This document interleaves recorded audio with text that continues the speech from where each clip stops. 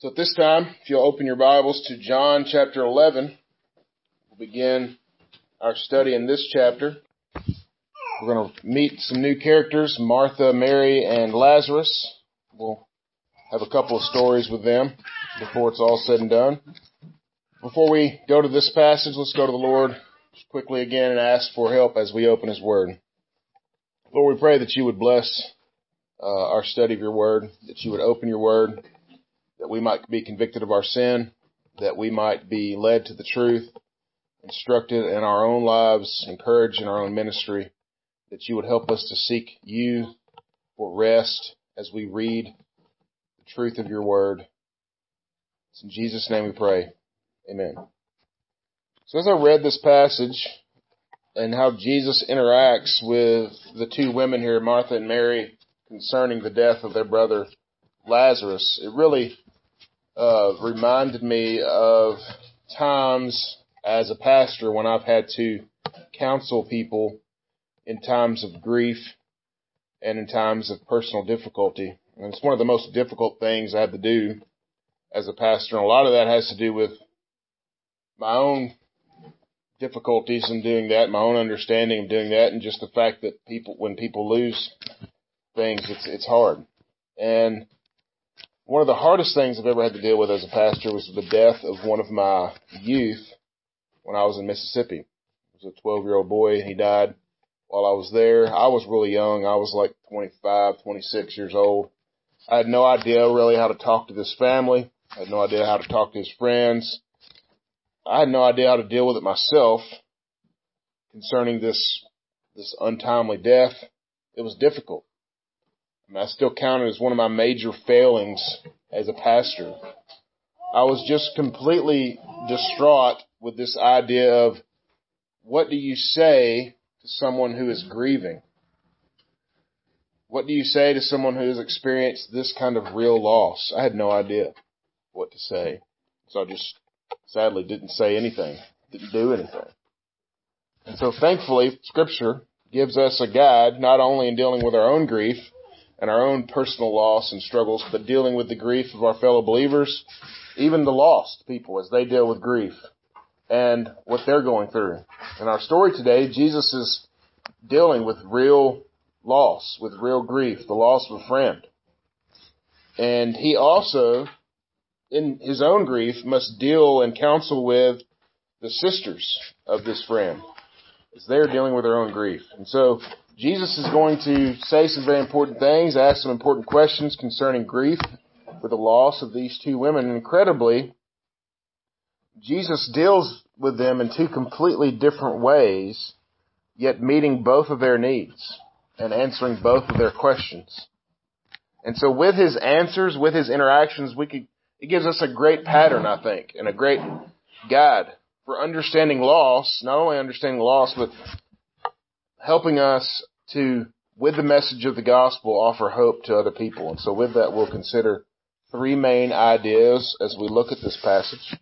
Jesus is the purpose for the grief, Martha's need and her answer, and then Mary's need and her answer, which was just finding a friend in Jesus. So with that, let's read the text together, standing together as we read John chapter 11, verses 1 through 37.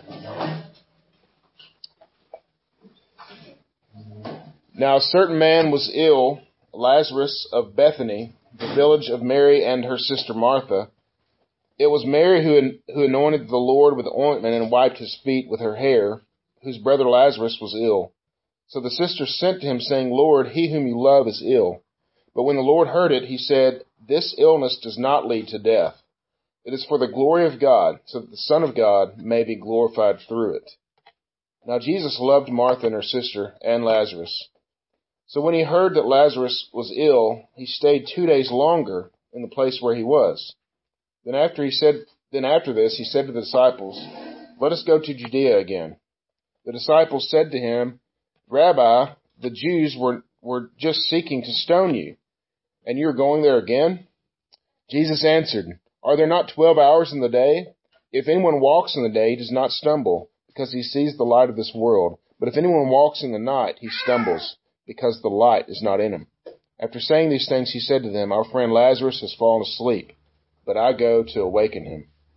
The disciples said to him, "Lord, if he has fallen asleep, he will recover." Now Jesus had spoken of his death, but they thought he meant taking rest and sleep. Then Jesus told them plainly, "Lazarus is dead, and for your sake I am glad that I was not there, so that you may believe. But let us go to him." So Thomas, called the twin, said to his fellow disciples, "Let us go, that we may die with him." Now when Jesus came, he found that Lazarus had already been in the tomb 4 days. Bethany was near Jerusalem, about 2 miles off, and many of the Jews had come to Martha and Mary to console them concerning their brother. So when Martha heard that Jesus was coming, she went and met him, but Mary remained seated in the house. Martha said to Jesus, "Lord, if you had been here, my brother would not have died. But even now, I know whatever you ask of God, God will give you." Jesus said to her, "Your brother will rise again." Martha said to him, "I know that he will rise again in the resurrection of the last day." Jesus said to her, "I am the resurrection and the life. Whoever believes in me, though he die, yet shall he live. And everyone who lives and believes in me shall never die. Do you believe this?" She said to him, "Yes, Lord, I believe that you are the Christ, the Son of God, who is coming into the world." When she had said this, she went to her sister, saying in private, "The teacher is here and he is calling for you." When she heard this, she rose quickly and went to him. Now Jesus had not yet come into the village, but he was still in the place where Martha had met him. When the Jews who were with him in her house, consoling her, saw Mary rise quickly and go out, they followed her, supposing that she was going to the tomb to weep there. Now when Mary came to where Jesus was and saw him, she fell at his feet, saying, "Lord, if you had been here, my brother would not have died." When Jesus saw her weeping, and the Jews who had come with her also weeping, he was deeply moved in his spirit and greatly troubled. And he said, "Where have you laid him?" And they said to him, "Lord, come and see." Jesus wept. So the Jews said, "See how he loved him." But some of them said, "Could not he have opened the eyes of the blind, also have kept this man from dying?" Amen. This is God's word. You can be seated.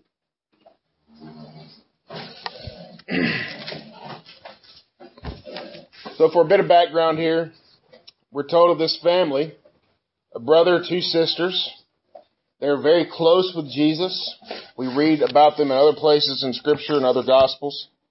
We are told that they're from Bethany, which is a small city outside of Jerusalem. Mary, one of the sisters, is the one who anoints Jesus with perfume, which she'll do in the beginning of chapter 12, and we'll read that story. And these sisters, Mary and Martha, send for Jesus because Lazarus is dying. Likely because what have they seen Jesus do? They've seen him heal the sick. And so they know that he can do something about it, since he's been doing that for a while now. However, Jesus doesn't come, and he deliberately chooses not to. He decides to stay 2 days longer, which we're going to learn about as we go on through this passage, why he chose to do that. However, we learn that by the time he gets there, Lazarus is dead. And again, we know by now, as we've been going through this book, that Jesus always has a reason for doing things. He's very deliberate about the way he does things, even though we always aren't told that reason. But in this passage, we are given reasons for what he did and why he did it, both with Lazarus having the illness to begin with, and why he waited a while before going to see him, for Lazarus to die. And so from these reasons, we get insight into his interactions, not only with the disciples, but with Martha and Mary. And so let's go now to this first point, that Jesus' purpose for the grief here. And so what is the first reason that Jesus gives for Lazarus' illness? For his own glory. He says, "And for your sake I am glad," go back up a little bit. "This illness does not lead to death. It is for the glory of God, so that the Son of God might be glorified through it." This illness does not lead to death. It is for the glory of God. Of course, the trouble with this that we immediately see is Jesus tells his disciples in just a few little bit after this that Lazarus does die. And so what does he mean by this illness does not lead to death? Well, obviously, Jesus knew at this time what he was planning to do. He knew that he was planning to raise Lazarus from the dead. And so in the end, ultimately, Lazarus is not going to be dead, but he's going to be raised. And so just like we are told with the blind man in John chapter 9, we are told that this illness is for the glory of God. Now again, does that mean that God saw the illness that was there? He saw Lazarus' illness and he responded to it, somehow using it for his glory?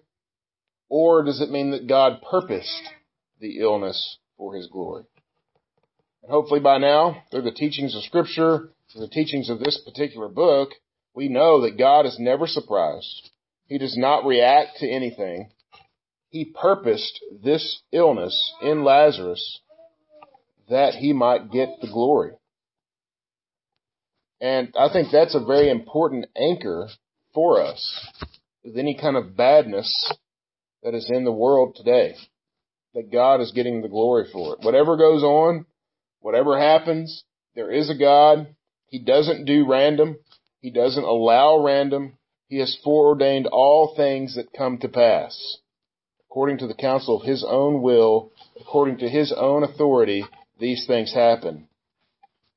Now this event also, we have to understand as we continue to read, is going to lead directly to, or indirectly to, Jesus' final arrest and his ultimate crucifixion.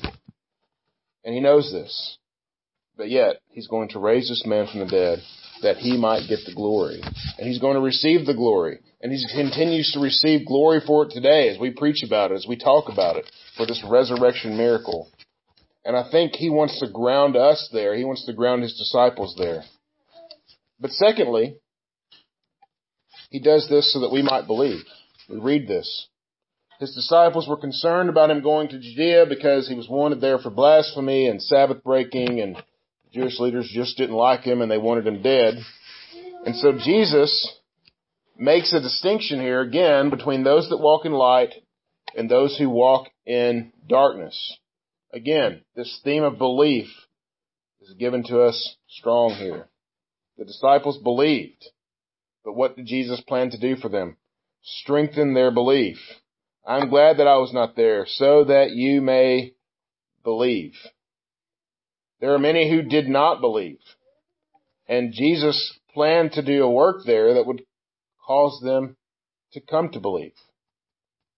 He planned to raise Lazarus from the dead, and this doesn't just happen every day.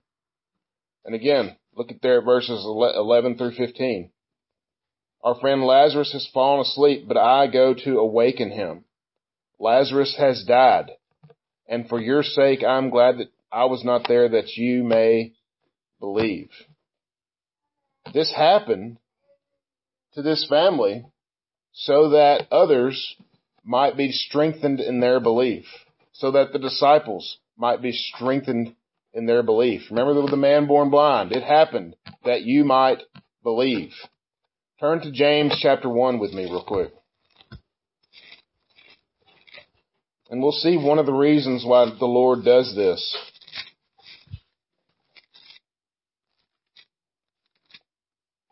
James chapter 1, verses 2 through 6.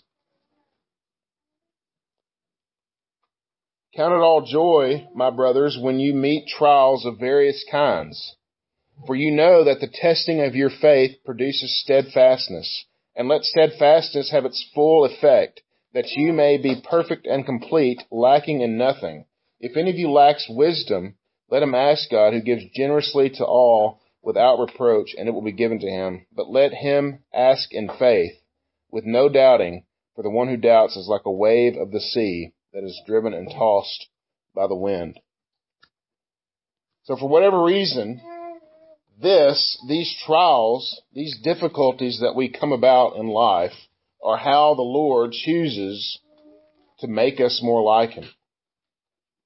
It would be really nice if it just happened. If the Lord could just make us more like him. That this sanctification process that we are going through would just be an overnight thing. We fall asleep, we wake up the next morning, we're much more like Christ than we were. But however, we have to go through the difficulties of this life. We have to experience hardship. We have to go through grief and sadness because these things bring perspective.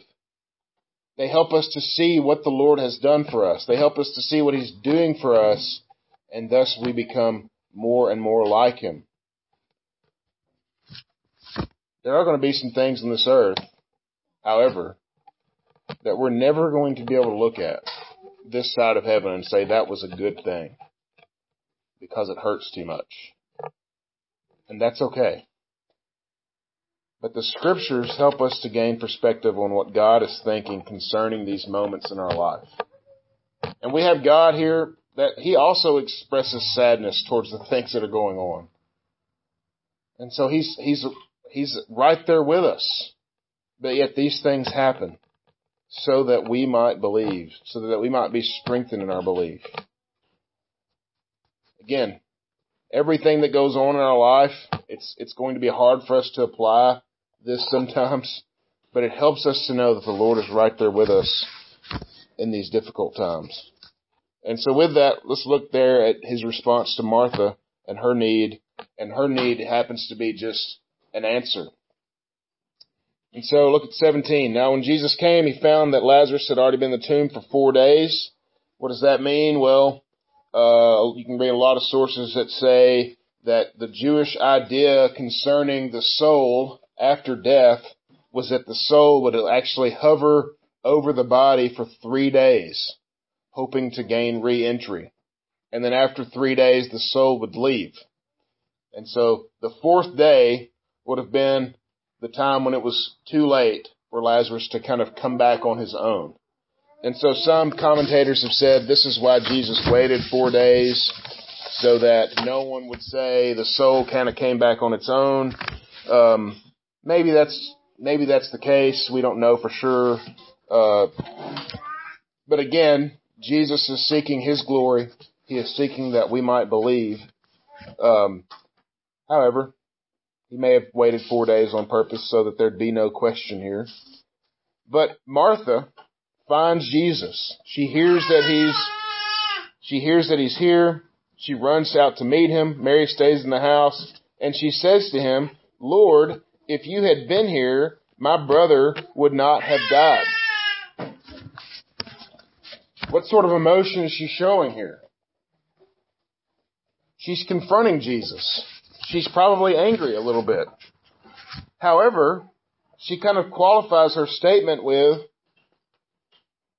"But even now, I know that whatever you ask of God, God will give you." She knows what Jesus is capable of, but she's angry. She's upset her brother is dead. And she knew that Jesus could have stopped this. But Jesus responds, "Your brother will rise again." And I love her response. Jesus says, "Your brother will rise again." She gets all theological on Jesus all of a sudden. She says, "Yes, I know that He will rise again at the resurrection of the last day." She knows the teachings of the Scriptures. She knows the doctrine of the resurrection. She knows that one day the Lord is planning to bring back all of His children on the last day, that they will rise. She knows that. However, Jesus isn't talking about that resurrection, but he recognizes that Martha, being a thinker, being a theologian of sorts, is in need of a theological answer. And He gives it to her. Sometimes, I think, when counseling, when dealing with people who are in the midst of struggle and who are dealing with people who are in the midst of some kind of pain, whether it's from loss of a loved one, financial problems, marital problems, lots of different things that go on, and you guys have lived long enough to know that the world is crazy and just about anything can happen, and it does. Some people are in need of this theological answer. And they'll come to you with a theological question concerning their problem. It doesn't happen all the time, but people like Martha do exist. I know I'm one of them. I like to have the answer. I like to know the why. I like to know the how. something like this goes on, I want to know what the Lord is thinking. A 12-year-old boy dies while I'm his youth pastor. I want to know why, Lord. What is your thinking behind this? I want to know.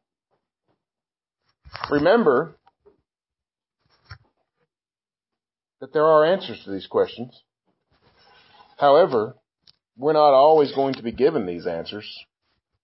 Sometimes the answer is, you wouldn't understand. That's how the Lord answers Job, essentially. Were you there when I made lightning bolts? Were you there when I crafted everything in the world? Job, you wouldn't understand. However, that answers at least some kind of finality. The truth is comforting. It's a comforting thing to me. It's a comforting thing to all of us to some degree. It's a comforting thing to Martha. And so what truth does Jesus deliver to her? He gives her this treatise on the resurrection. He says, I am the resurrection and the life. You're waiting for this resurrection to happen on the last day. I am the resurrection and the life. And whoever believes in me, though he die, yet shall he live. And everyone who lives and believes in me shall never die. Do you believe this? I am doing this that you may believe. And if you believe in me, you will have everlasting life. This is the hope of the Christian life. Even in Martha's desperate time of need, she is given the truth of the gospel to soothe her soul. Because remember, the truth of the gospel is the ultimate comfort in life. There is no other comfort outside of the gospel in this life. Whether it be because of our own sin, whether it's because of death in the world, because it's a bad marital issue, a financial issue, whatever issue people are going for, the comfort that they need is the comfort of the gospel of Jesus Christ. Jesus' death and his resurrection give us victory over any sin and all death. And he says, Martha, do you believe this? And I love Martha's profession here. It's one of the clearest professions of faith in Scripture. She leaves very little doubt of her faith in Jesus Christ. She says, yes, Lord, I believe that you are the Christ, the Son of God, who is coming into the world. Many times, folks will point at Martha as you read other stories in Scripture, and they'll say, remember that time that Martha didn't worship Jesus when she should have? You guys all know the story about Mary and Martha having a dinner with Jesus, and Martha's the one in the kitchen preparing, and she's often kind of painted as this legalistic woman, which is really sad because that's not at all what's happening there. That she should have been at the feet of Jesus. Well, we should be very slow to criticize this woman after reading her profession of faith here, because she gets it. She understands exactly who Jesus is. She understands exactly what he's doing on this earth. Whatever her other hang-ups may have been, she knew what the mission of Jesus was. And fantastically, she gets the whole thing that's about to happen with Palm Sunday and Easter and all this stuff going on. She professes that way before that even happens. Turn to Psalm 118 with me. Psalm 118, we'll look at verses 22 and following. Remember, coming up in chapter 12, we're going to have the procession that goes through the streets with the palms and the people throwing their coats and the people shouting, Hosanna. Well, Martha says that here. She quotes from Psalm 118, starting at verse 22. The stone that the builders rejected has become the cornerstone. This is the Lord's doing. It is marvelous in our eyes. This is the day the Lord has made. Let us rejoice and be glad in it. Verse 25, this is where we get the Hosanna. Save us, we pray, O Lord. O Lord, we pray, give us success. Blessed is he who comes in the name of the Lord. We bless you from the house of the Lord. This is Martha's profession. This is what they're going to be singing in the streets. Yet Martha, in her private audience with our Lord, says here, Hosanna, you are the one to come. You are the coming Redeemer. It's incredible in the face of such grief that she's able to confess her Lord. And honestly, I won't say that this is the way that we have to do it or we're bad people, because I haven't really experienced this kind of grief. I've been very fortunate in my life, and I don't know that kind of grief. But we're about to see a very different response from her sister. But I think Martha's profession here shows a tremendous amount of faith and trust in her Lord. And so she gets up and she goes and finds Mary. And then we'll see the next point here is Mary and her need, which is much different. And so look there at 28. She goes to Mary in private and she says, the teacher's here and he's calling for you. She runs and finds him. She heard, she rose quickly. She went out to him. And this whole procession now follows Mary out to the graveside of Lazarus where they find Jesus. And if Martha is the thinking and analytical type, then Mary is much more feeling. She's very expressive. We see this oftentimes of her in Scripture. She's a very expressive person. She sees Jesus, and what does she do? She falls at his feet and begins to weep, and she asks of him a similar question. Lord, if you had just been here, why weren't you here? If you had been here, he would not have died. And she weeps. And I love Jesus' response here, and let's not miss it. Remember, Martha was given a theological answer. Look at verse 33. What does Jesus do in his response to Mary? When Jesus saw her weeping, and the Jews who had come with her also weeping, he was deeply moved in his spirit, and he was greatly troubled. And I think we get this. You know, when you see someone else upset and you know why they're upset, or maybe you empathize with them, you're also upset about the issue. This was Jesus' friend here, Lazarus. He has this great empathy. He understands their grief. Jesus is the God-man, a man with friends and feelings, and he feels sad. Even though this is all his orchestration, he's sad.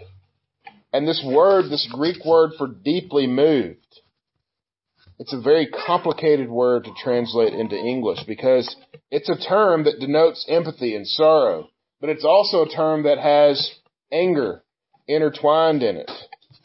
Why would Jesus be both sad and angry concerning the death of Lazarus, concerning the mourning of the friends and Mary around? Jesus is moved so deeply in this way. He's moved to tears. We read that there in verse 35 that he wept when he saw this. Why was he so angry? Why was he so moved? This is why he came, isn't it? To seek and to save the lost, to turn death on its head. And it angers him. It moves him with this profound sorrow. This is the condition that his people, those he came to save, are in. They're in the midst of this sin and this death that he's coming to deliver them from. And it's hard. And he knows that he has to face this on the cross. He knows that he has to face this sin and death face to face and deal with it face to face. And so this moves him to profound sorrow, and he weeps there with them. And so don't miss this. What's he doing with Mary? Does Mary need an answer? Does she need a theological essay written? No. She just needs someone to cry with her. This is how he consoles her. This is how he answers her. He weeps with her. She didn't want an answer. She just wanted someone to cry with her. And I think one of the most difficult things for me that I've learned as a pastor, sometimes people don't want an answer. Sometimes they just want you to be there with them. And that's hard for me because I'm an answer person. I think I've always got the answer, sadly. But that's not always true. Sometimes people just want us to be there with them. Sometimes people just want us to console them by being there, by not saying anything, by weeping with them, by understanding their grief. He didn't have any consoling words for Mary, but yet he could have offered any infinite number of consoling words for her, but he just wept for her. And so for us, in conclusion, I think this provides a really good pattern for us. Sometimes as we deal with the sin in this world, be it through death or destruction, some kind of personal loss, we encounter folks who want an answer. And other times, we encounter folks who just need a friend. They want us there for them. Maybe they have the answer. Maybe the questions will come later. Maybe they won't. And it's okay for us to weep. I've talked to many believers who think that it's wrong for them to be upset about grief and sin, and who think it's wrong for them to long for something better in this world. That's not at all the case. Jesus did here. He was more deeply moved than we can know. If we aren't sorrowful, I would even go on to say, if we aren't sorrowful for the sinful state of this world in our own flesh, then we have no idea what awaits us, that Jesus is preparing us for even now. And so as we minister to one another, we do so sometimes with great sorrow. However, we must never take our eyes away from the Savior, who is right now, even as we speak, making all things new. While on this earth, he felt sorrow, he felt anger for sin, and he did something about it as the only one who could. He became the sacrifice for our sins, so that our sins were paid for, and he rose from the dead so that death would be conquered. And so sin and death are still our enemies on this earth, but their power is waning because they stand defeated. And so let us, brothers and sisters, let us minister to one another with this in mind, that our Lord has delivered us from evil, that these enemies of ours hold no power over us ultimately. And for the lost, as we weep with them as well. And that's something we should do, because sometimes that's what they want. They want someone who doesn't have all the answers, because we don't have all the answers. But nevertheless, let us proclaim the resurrection power of our Lord Jesus Christ as the only power to save. Let's pray. Lord Jesus, as we come to you oftentimes angry at the sin in this world, sad at loss or whatever. And so, Lord, help us to see the truth of the gospel through that. But Lord, also help us to weep. Help us to feel deeply moved as you were at the pain and the condition in this world as we seek and save those who are lost, as we seek and share the gospel with those who are lost, and as we minister to one another, as we walk on this side of heaven. Lord, we thank you that you are preparing a place for us even now where these things will no longer exist. But help us to minister as we continue to walk through them even now. It's in Jesus' name we pray. Amen.